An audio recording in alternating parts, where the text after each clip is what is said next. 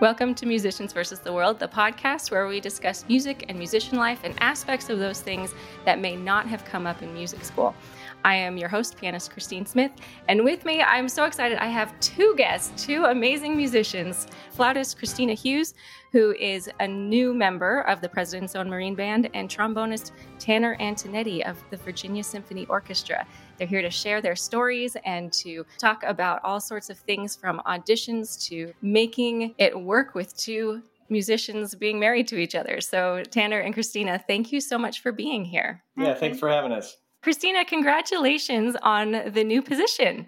Thank you so much. Now, when do you actually start that? I enlisted about a week and a couple days ago, and after enlistment, then there's 30 days to relocate to Washington, D.C., and I'm going to start reporting on the 28th, but from what I understand, the first 4 to 6 weeks is in-house training. So since the musicians in the President's Own Marine Band don't have to go to basic training, those initial weeks are to learn all of the rules, in the military and in the Marines, because that's definitely something super foreign to me.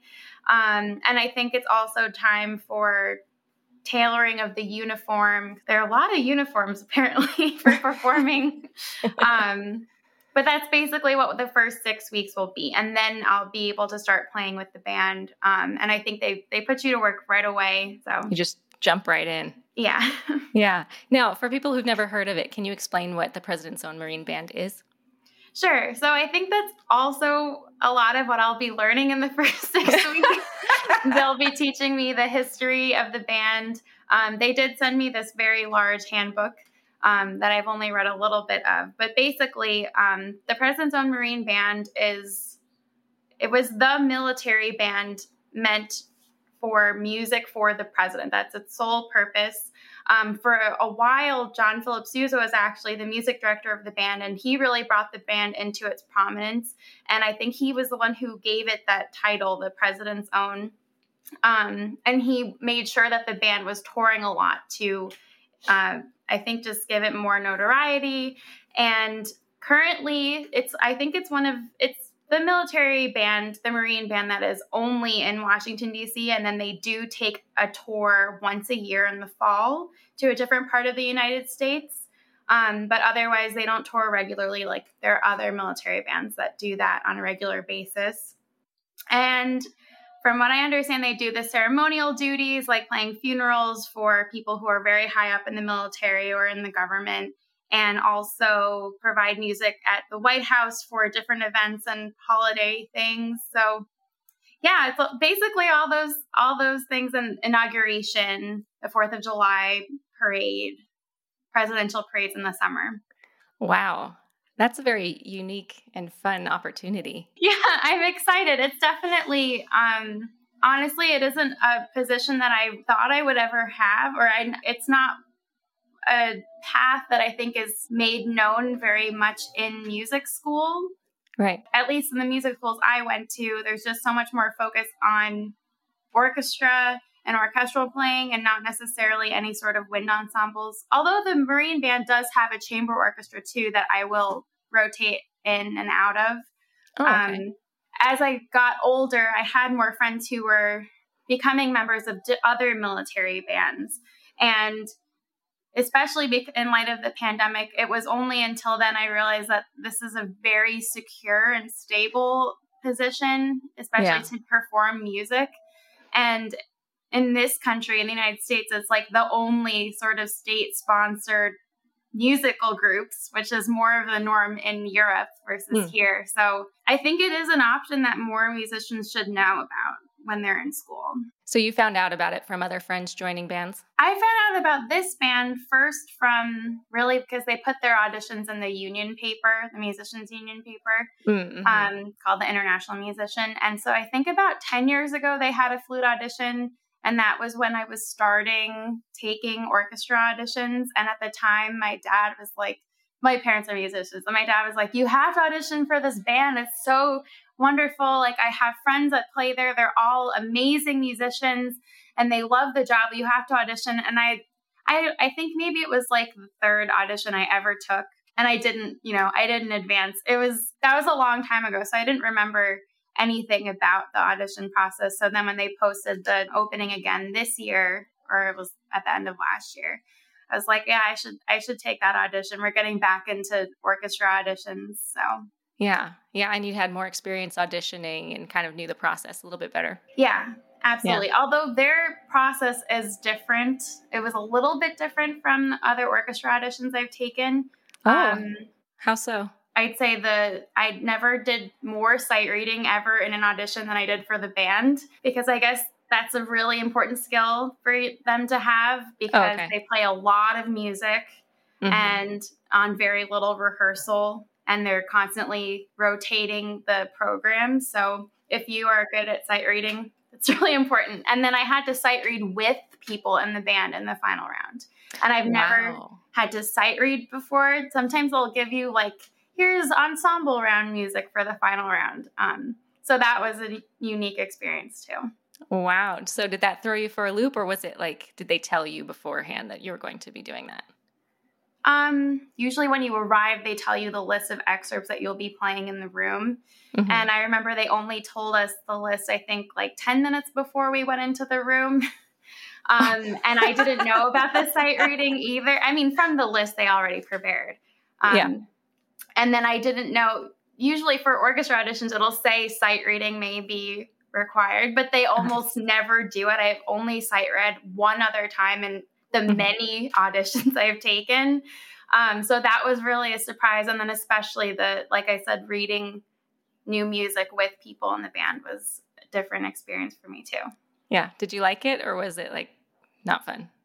It wasn't fun in the first few rounds because the very first round sight reading was very hard. I don't even know what piece it was. I think it was like a band piece by Rimsky-Korsakov. So I was just like kind of stumbling through. I was thinking, are you kidding me? And like, I think maybe it took too long to look it over before playing.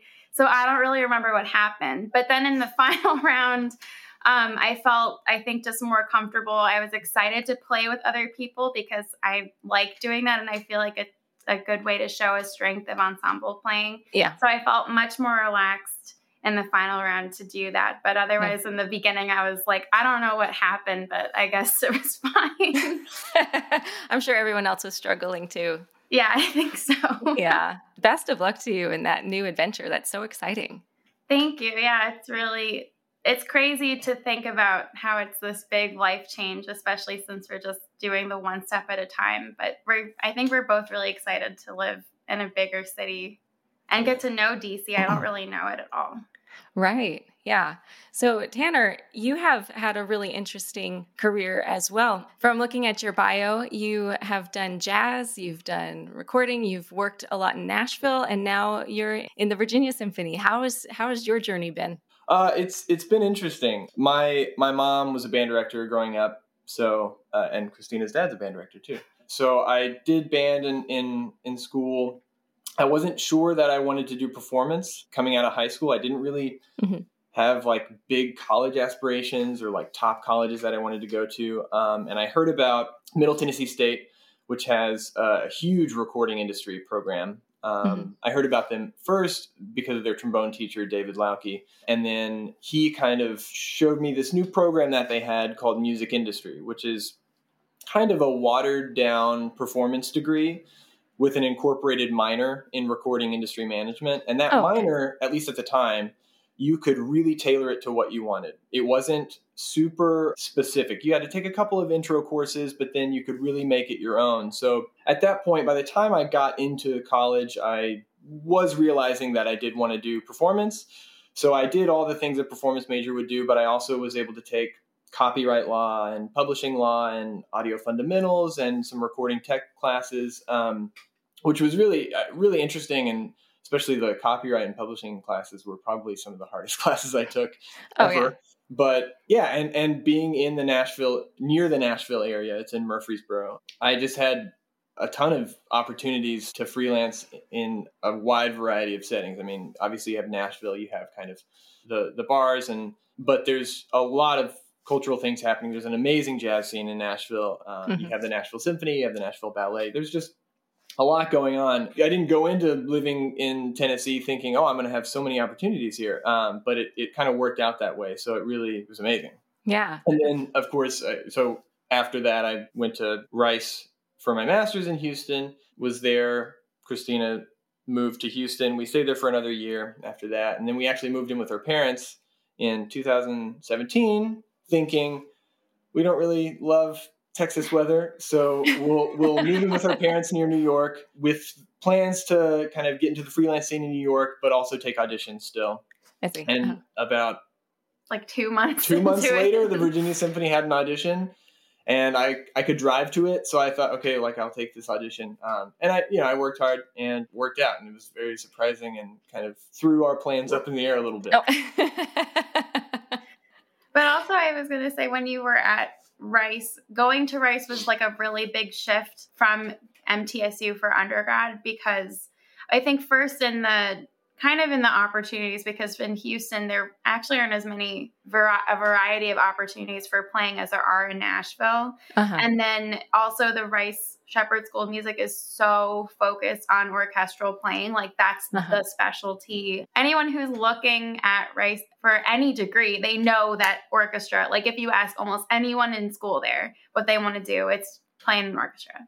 Basically, I think 100% of students, it's safe to say, would say that. Yeah, it's nowadays. very, I mean, and that's why I chose to go to Rice, because at MTSU, actually, funny enough, as Christina's joining this incredible band, I really cut my teeth on wind ensemble rep, because at MTSU, the wind ensemble was like the flagship group. And so I really came into my own as an ensemble musician with wind ensemble rep. And so when thinking about my master's, I need orchestra work. I need to kind of get more into that realm than I've been able to in my undergrad. So, while I was at MTSU, I did freelance in the orchestral world in Nashville and Chattanooga and some places in Alabama.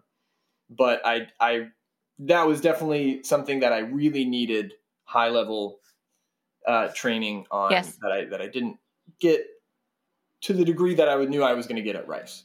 Yes. No, that makes sense. Yeah. So you two met at Rice, right? Because Christina, you went to Yale, if I'm not mistaken. So it's like Southern boy, Northern Yankee girl. It's how did you guys end up together? So our meeting story is interesting. You want to start, or should I start? I feel like I always try to tell it more succinctly, but it never happens. Basically, I was at Yale for my master's, and I really loved it there. And I always liked helping out with auditions, just at any school that I was at the time. So I was working the auditions, and I met a friend for dinner who was auditioning, and it was just at this pizza place. It's kind of a legendary Yale pizza place that's not open anymore. It closed during the pandemic, but it's called Wall Street Pizza, and I never ate there. I thought it was gross, but like everyone from the School of Music would go, or like if you were in the law school, you go because it was right there on campus and by both of those schools. So I met my friend there, and I was going to leave. I didn't enjoy someone else at our table, and I was like, I'll wait for you outside. And I saw someone eating alone with an instrument, and I was like, oh, are you auditioning for the School of Music? It was Tanner. And basically we talked for a little bit, and then I was like, why are you eating here? Who would eat? That's what my thought was, like, you must be staying nearby. And he was like, no, I'm not staying nearby. I'm staying in Milford. And I was like, oh my God, so you drove here? And he was like, no, I didn't drive. And I was like, did you take a cab? That must have been so expensive. And so then I told him he should take the Metro North train, because it's probably only like $1. And I was telling him how to do that. And then he found me on Facebook the next day, because there happened to be a video of the Yale Flute Studio on the website, the music website. It wasn't quite so simple. I only knew her first name, so I just Googled Christina Flute Yale, and luckily there was a Flute Studio like promotional video that I found, and there was a little caption with her last name, so I was able to do some stalking and found her on Facebook. So he sent me a message saying thank you, and then basically a few months later, I was at home for spring break, and this was back when I would go on Facebook, right? I don't go on anymore. He was on Facebook chat, and I asked him what happened with the auditions. And he said he got into Yale, but then he said he got into Rice too. And I thought, oh, he's probably going to go there. And then a few months later, we found out we were both going to the Aspen Music Festival that summer. So that was where I invited him out with some friends, and then we started dating there. And then we did long distance for a year. I still had another year at Yale. And then I moved to Houston after that. That is a very cute story. One last little side note about the story was that he didn't end up being able to take Metro North that night. Well, so as somebody I'm from Arkansas originally, and I went to school in Tennessee. There's no public transportation down there. That's like, so she said, take Metro North. It'll be like, $2 or something. So I look on my phone. My phone's about to die. I find the station, and it's dark, and it's in New Haven, which is not super safe. So I'm just walking with my trombone, and I don't know what I'm doing. So I get to the station. I go to the kiosk. I buy a ticket. And I'm looking around and no one's around. And I'm at the wrong station. And at this point, my phone has died. So I don't know how to get to the other station. And he just took a cab. Yeah, I found a cab. That was literally my only option. So it worked out. Yeah. It works out. It works out. So now that you're married and you're both orchestral musicians, I would love to hear how you're going to make this work, because it's just the world of orchestra. It seems like the career path is you just continue to audition for a bigger and bigger orchestra. How do you do that when you have two people doing that career? How are you guys going to manage that? Well, I think from the time that I started in Virginia in 2018, I mean, Christina, she can talk more about this, but she's had unbelievable audition success and some really close calls with really close calls with really, really big groups. Initially it was like, if you win a job with X orchestra, once you get tenure, I'll leave my job and I'll join you wherever you are. Luckily, with the President's Own, there's no tenure process. You're just in. So I'm taking a year leave of absence from the orchestra next year. And the good thing about a place like DC is there's so much more opportunity for freelance work than in Norfolk. I mean, in Norfolk, Virginia, there's the Virginia Symphony, and that's, there's some little things, but that's really it. Yeah. In DC, you have the DC metro area, you have Baltimore, you're not that far away from a bunch of other big cities. So while we've been here, Christina's mostly been elsewhere freelancing. So it's not worth it. As much as I enjoy playing in the Virginia Symphony, it's not worth it for me to stay here while she's in DC, because the Virginia Symphony is very busy. So there's no way that, I mean, we would just be long distance again. And I don't want to do that. Yeah. I think it really came to discussing it with each other. When he moved here to start the job with Virginia Symphony, I was like, well, I can move there and see if I can sub sometimes with the orchestra. But because it's a smaller city with a smaller pool of subs, they kind of call the same. It's very typical of most orchestras. They call the same subs all the time. Right. So I was pretty much just going anywhere. Like whoever would call me, I would go there. And then a lot of the work that I ended up having was in the New York City area. And like my parents live in New Jersey. They live really close to New York City. So I would pretty much just go stay with them if I had to play in a city. And I was fortunate enough to be in the final two for one of the New York Philharmonic associate principal flute position. So for a while after that, I was subbing with them on a pretty regular basis. Pretty much up until literally until the day that everything was canceled in New York because of the pandemic. Like I played the dress rehearsal and I was like, there's not going to be a concert tonight. And then everything was shut down. And so that was kind of a nice, not as nice as it could be, way for us to finally be spending like an inordinate amount of time together. I don't know. Well, like, I was able to come here and we were able to be together for a while. So it felt like a nice break at the time. And at the time, I also did feel like it was a nice break from auditions because I'd been taking so many and I'd had trials in some orchestras. And so it was like, I really think I needed a break. I was feeling a little bit burned out from taking auditions. Mm-hmm. So the thing is, Tanner does have a lot of other interests and talents within music. So cross genre in music and then also outside of music. And I definitely feel like my primary ambition for a long time has been to have a performance job playing music. I think he was aware of that. And once I started making these bigger strides for some bigger orchestras, and I think like one of the turning points is when I had a trial with the Philadelphia Orchestra for second flute. I think he was like, oh, like it's really possible that she could get a really big job, one that would be big enough to support both of us if he didn't have anything else really to do. And I think that's kind of the deciding factor then for a lot of musician couples.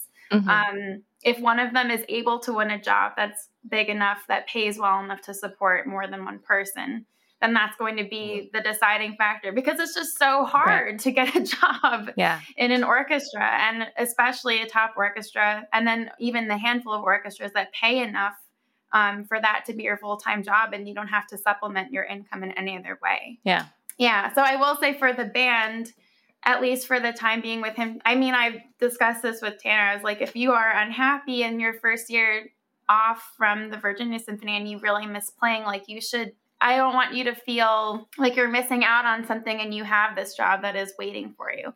Yeah. So I think we'll probably, regroup and talk about it as the year goes on, because I know the first year trying to get freelance work when you're in a new city can be really, really difficult. Yeah. So Tanner, do you have any plans for how you're going to tackle that in a new city? Luckily, because of all the military bands in the area and the orchestras, and we have a ton of connections. I mean, like one of my a trumpet player, Anthony Bellino, who is in a quintet with me at Rice, joined the President's Own right after we finished our masters. A tuba player from my quintet is in a band up there. 2 trombone players from Rice are in bands up there. So we have a ton of connections, and I think that definitely helps a lot. I was just in the finals for an audition with the Baltimore Symphony. Oh, wow. So that kind of is excellent timing in kind of hopefully introducing my name to some people. So yeah, I think I'm very fortunate that Christina got a job in a place like DC where we do have so many connections already, and there's a lot going on. So I'm not super worried. Like Christina said, I have, especially during the pandemic, I'm obsessed with cooking now and with wine. And so I'm happy to be a cook for a little while. I meant like he also, like, I think Tanner is a better teacher than I am. Okay. And he has, I feel like you have more teaching experience too. Like he's taught at 2 different colleges in this area. And then, at least for now, he does say like he can feel fulfilled doing music in other ways. Whereas I think for me, I'm like, no, I know that I can't feel as fulfilled unless I'm performing. I see. That makes sense.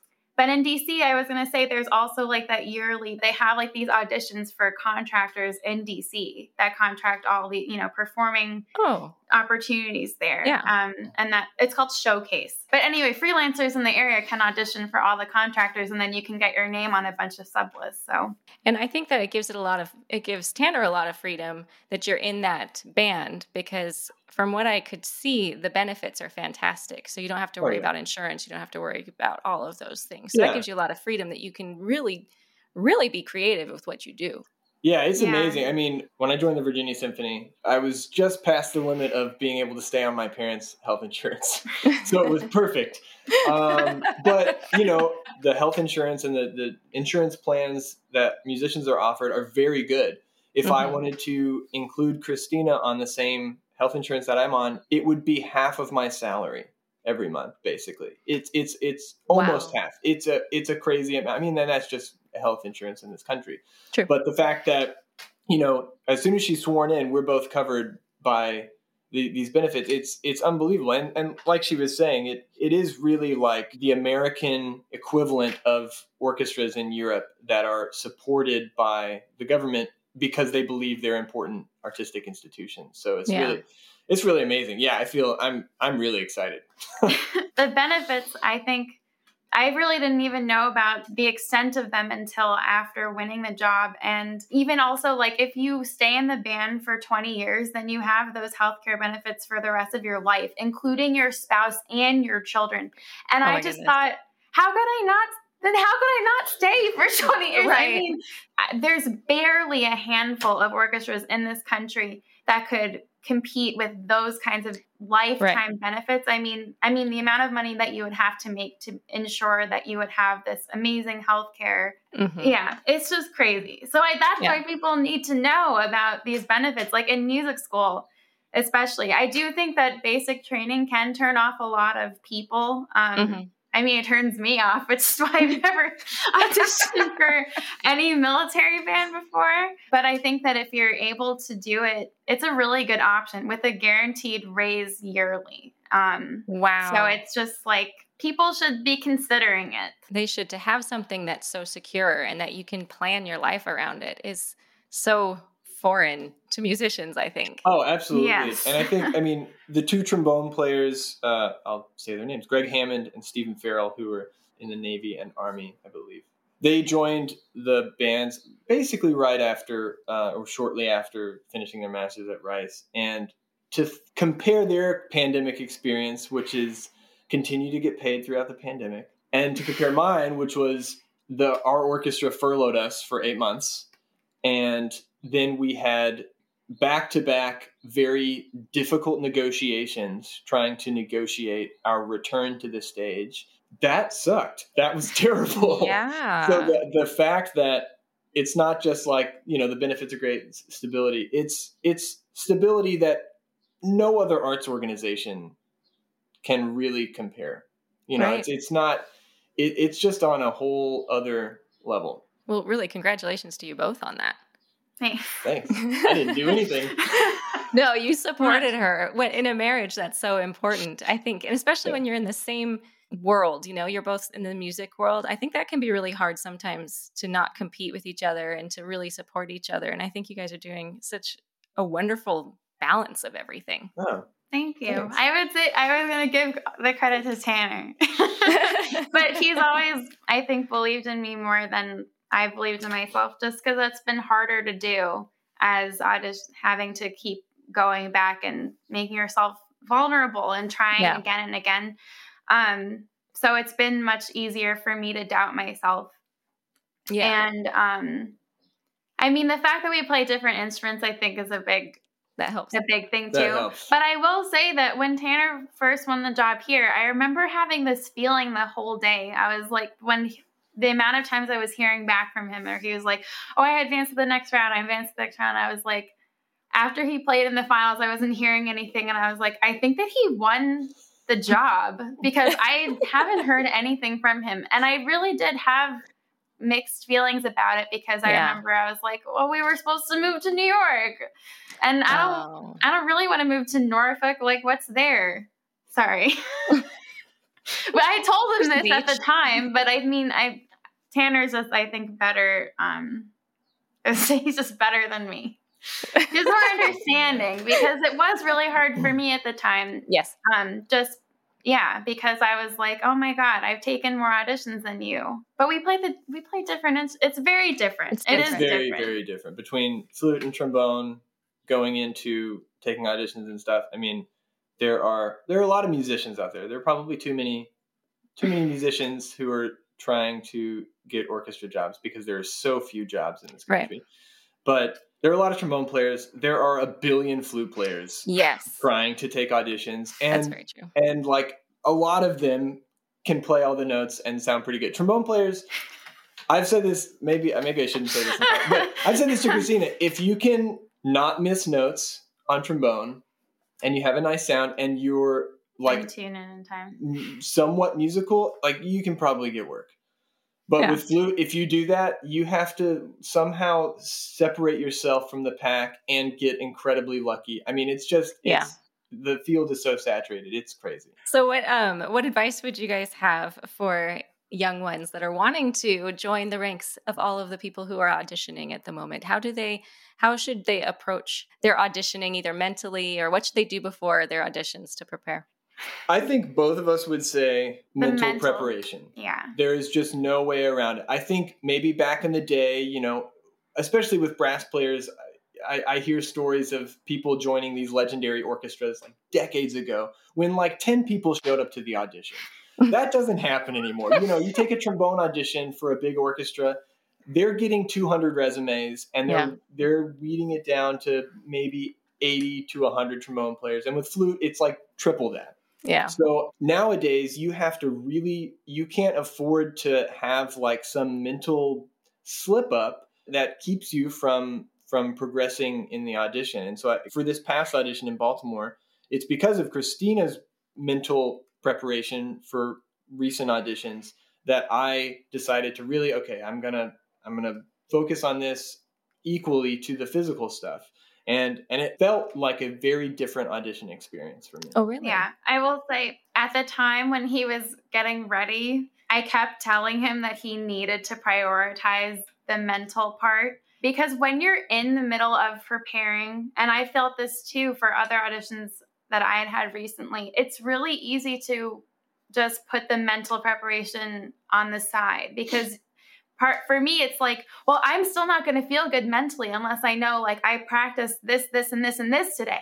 So I'm going to focus on that first and getting that practice checklist done first. And then I can focus on like meditating for 10 minutes or doing a visualization of the audition. And it feels so hard to let go of, like, it's okay if you don't practice as much today if you prioritize the other mental part of it. But once you start doing it, I think that you'll see that they help each other in like the daily practice and preparation for the audition, and then especially on the day. I think that the first audition that I really prioritized mental preparation was so I had a trial with Philadelphia Orchestra for the second flute position, and I didn't get it. And then they had an audition for assistant principal, and I knew people in the wind section there, they liked me and they wanted me to audition. So they invited me to that audition, but I was going to start in a later round.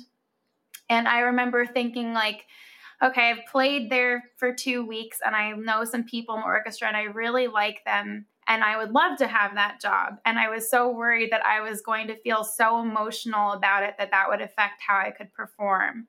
And so that was when I knew I really needed to prioritize the mental part of it. So that was the first time that I did the most mental preparation. And I didn't get that job either. I was in the super finals for it. I know that the mental preparation I did was so, so important because it transforms even how you end up feeling when you play and the experience after, reflecting back on how you think that you did. So the mental part is, I think it has to be like a 1-to-1 ratio with your actual physical practice. And then, of course, I'd say the biggest thing for anyone who's younger, if you're practicing for anything, recording and listening is like the best thing that you can do, because that will help you cut down on the actual physical hours of practicing. The fact is, when you're playing, your brain is already occupied with the playing aspect. You can only do so much to listen to hear what's actually happening. So if you are recording and listening, like, immediately, that's the other part. If you don't listen immediately, you're probably not going to, because I will record and not listen. So you have to listen immediately. But while it can be a first really trying few days of very tedious practicing, the amount of progress you can make by doing that just for a few days, it can cover like weeks of practice of not doing that at all. It's just, you have to rip off the Band-Aid and do it. It's not fun, but it really does help. What are some of the things that you do mentally? You said meditation and you said visualizing. I'm a huge fan of visualizing. I think that's such an important thing. Was there any other exercises that either one of you do to mentally prepare? I think the first time I started visualizing was actually after I got here and Christina had the trial with Philly. I thought, oh my God, like, wow, okay. So that inspired me, like, okay, well, I can. So the Met Opera had a trombone audition. So I thought, okay, I'm going to really go all in. Like, that's arguably the biggest job in the country, or one of the biggest jobs in the country and in the world. I'm going to really go all in. And I remember reading about Michael Phelps's preparation and how his coach would have him, like, I think he called it playing the tape. And he had all these different scenarios visualized, even like worst case scenario. And in one of the races where I think he got an Olympic record or a world record, his goggles like fell down as soon as he got in the water and were filled with water. And he had visualized that exact scenario. And I remember thinking, like, that's amazing. So I remember thinking, okay, what's worst case scenario? Going to take the Met audition. What happens? And I think, I wake up with like a sore throat, because anytime you have a sore throat and if you're a wind instrument player, it's terrible. So I thought, wait, it was a sore throat and I'm stuffed up and it's terrible. And I mean, I visualized other scenarios, but I was in New Jersey staying with her parents before the audition. I went on a run the day before. Boom, and I woke sore up, throat. sore throat, allergies, just like crazy. I called the audition, like the personnel manager, and I said, I'm really sick. I can't play today. Can I play tomorrow? And they were like, I think we can move you. So I got up. Christina like ran to CVS and got me some Dayquil, and I popped that, and I started feeling better. And I was like, you know what? I can let's just go. Let's do it. So I played, and I was able to like get through the round, and it was fine. But that kind of thing, you can't really simulate what it's going to feel like on stage when it's silent. You know, there are like 10 people behind a screen that are waiting to hear you. Yeah. You can't really totally recreate that sensation, but the more that you visualize, I think you just get way more accustomed to those kinds of things. And Christina, for this Baltimore audition I took, she prompted me. She kind of gave me a little exercise, and you can tell her. I think the biggest thing is you figure out what works for you. So for me, a lot of the time meditating, I get really sleepy. So there are times when I try to meditate for like 15 minutes, I'd fall asleep. Yeah. So for me, I really just can't meditate for very long. But I think that even 5 minutes will make a difference. Uh-huh. So, and then finding what works for you. So I would say like I would practice first just trying to feel more relaxed. But at the same time, when you're performing, you have to figure out like what intensity level that your body and mind can feel that where you think that you will play your best. Okay. So because I've definitely had experience where maybe I'm too relaxed or I'm too energized. So you have to figure out what works best for you. So you can think back to like some of your top performances where you felt the best. I think sometimes having like I don't want to repeat what people must say all the time, but a mantra is really helpful, or especially for the shorter meditations. Mm-hmm. And I mean, I read like Effortless Mastery. So that has I've read a lot of books about this kind of mental preparation. So in that one of the mantras is, I'm a master. So I feel like if you just reassure yourself, you can play and I'm a master. Every note I play is beautiful. And then I personally would not worry about visualizing all of the worst case scenarios. To me, that just sounds really overwhelming. Like, how can I be sure that I've thought of all the bad things that could happen? Mm-hmm. I would rather focus on spending time visualizing only the good things. Okay. Because I think that if in my experience, if I'm practicing visualizing, having an effortless performance where I think everything sounds beautiful, I'm able to do everything I want to do, and I'm just enjoying how I sound in the hall, mm-hmm. then I think I'm more likely to experience that. So I feel it more truly about the whatever you're visualizing more will be what happens. So I just wouldn't I wouldn't worry about where stress you out too much. Yeah. You definitely have to find what works for you. Yeah, that's one of the biggest things with auditioning, and that's what the mental preparation is too, just trusting yourself, because what it really comes down to is if you trust yourself, you trust your instincts, if you feel the best about what you're doing and what you plan to do, or, whatever kind of musician you are, for me, that would give me the most confidence. Like, you trust your judgment and you just go in there and show them what you have, because mm-hmm.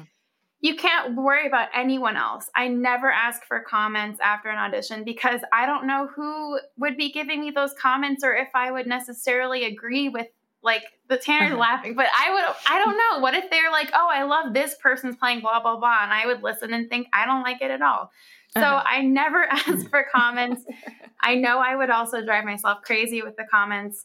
But just like having the whole trust in yourself, I think will give you the most confidence to present your best self. And that's all you have control over. And so then I think it would be easier to also let anything else go, because you just thought, I did what I thought I could do. That's fantastic. Fantastic advice. You both are just amazing.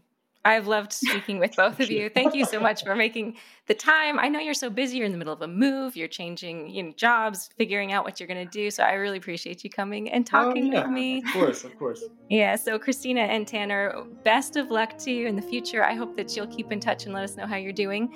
And thanks so much for joining me today. Great. Thank you. Thank you for having us.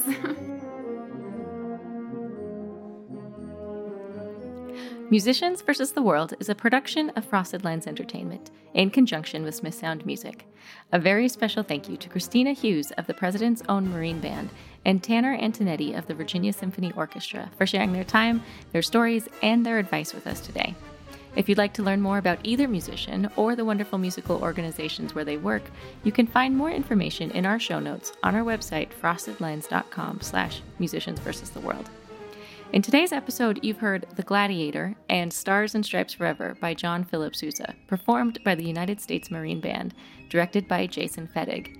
And as Christina mentioned, John Philip Sousa was the Marine Band's 17th leader, where he served as director for 12 years under 5 presidents. During his time there, the Marine Band made their first recordings, went on their first Marine Band tour, and the band was shaped into its current high level of excellence. And his baton is now traditionally passed to the new director of the Marine Band during change of command ceremonies. The recording you are hearing was shared with a Creative Commons Attribution license from IMSLP. Musicians vs. the World is hosted and edited by me, Christine Smith, and our producer is Russ Wilkes. If you have enjoyed today's podcast, please be sure to follow us on your favorite podcast platform so you don't miss out on any future conversations. Also, if you're more of a visual person and are interested in seeing our faces, you can now find us on YouTube on our Musicians vs. the World YouTube channel. And if you want to help us reach more people that may be interested in today's topic, share this episode with them or leave us a nice review wherever you listen to podcasts.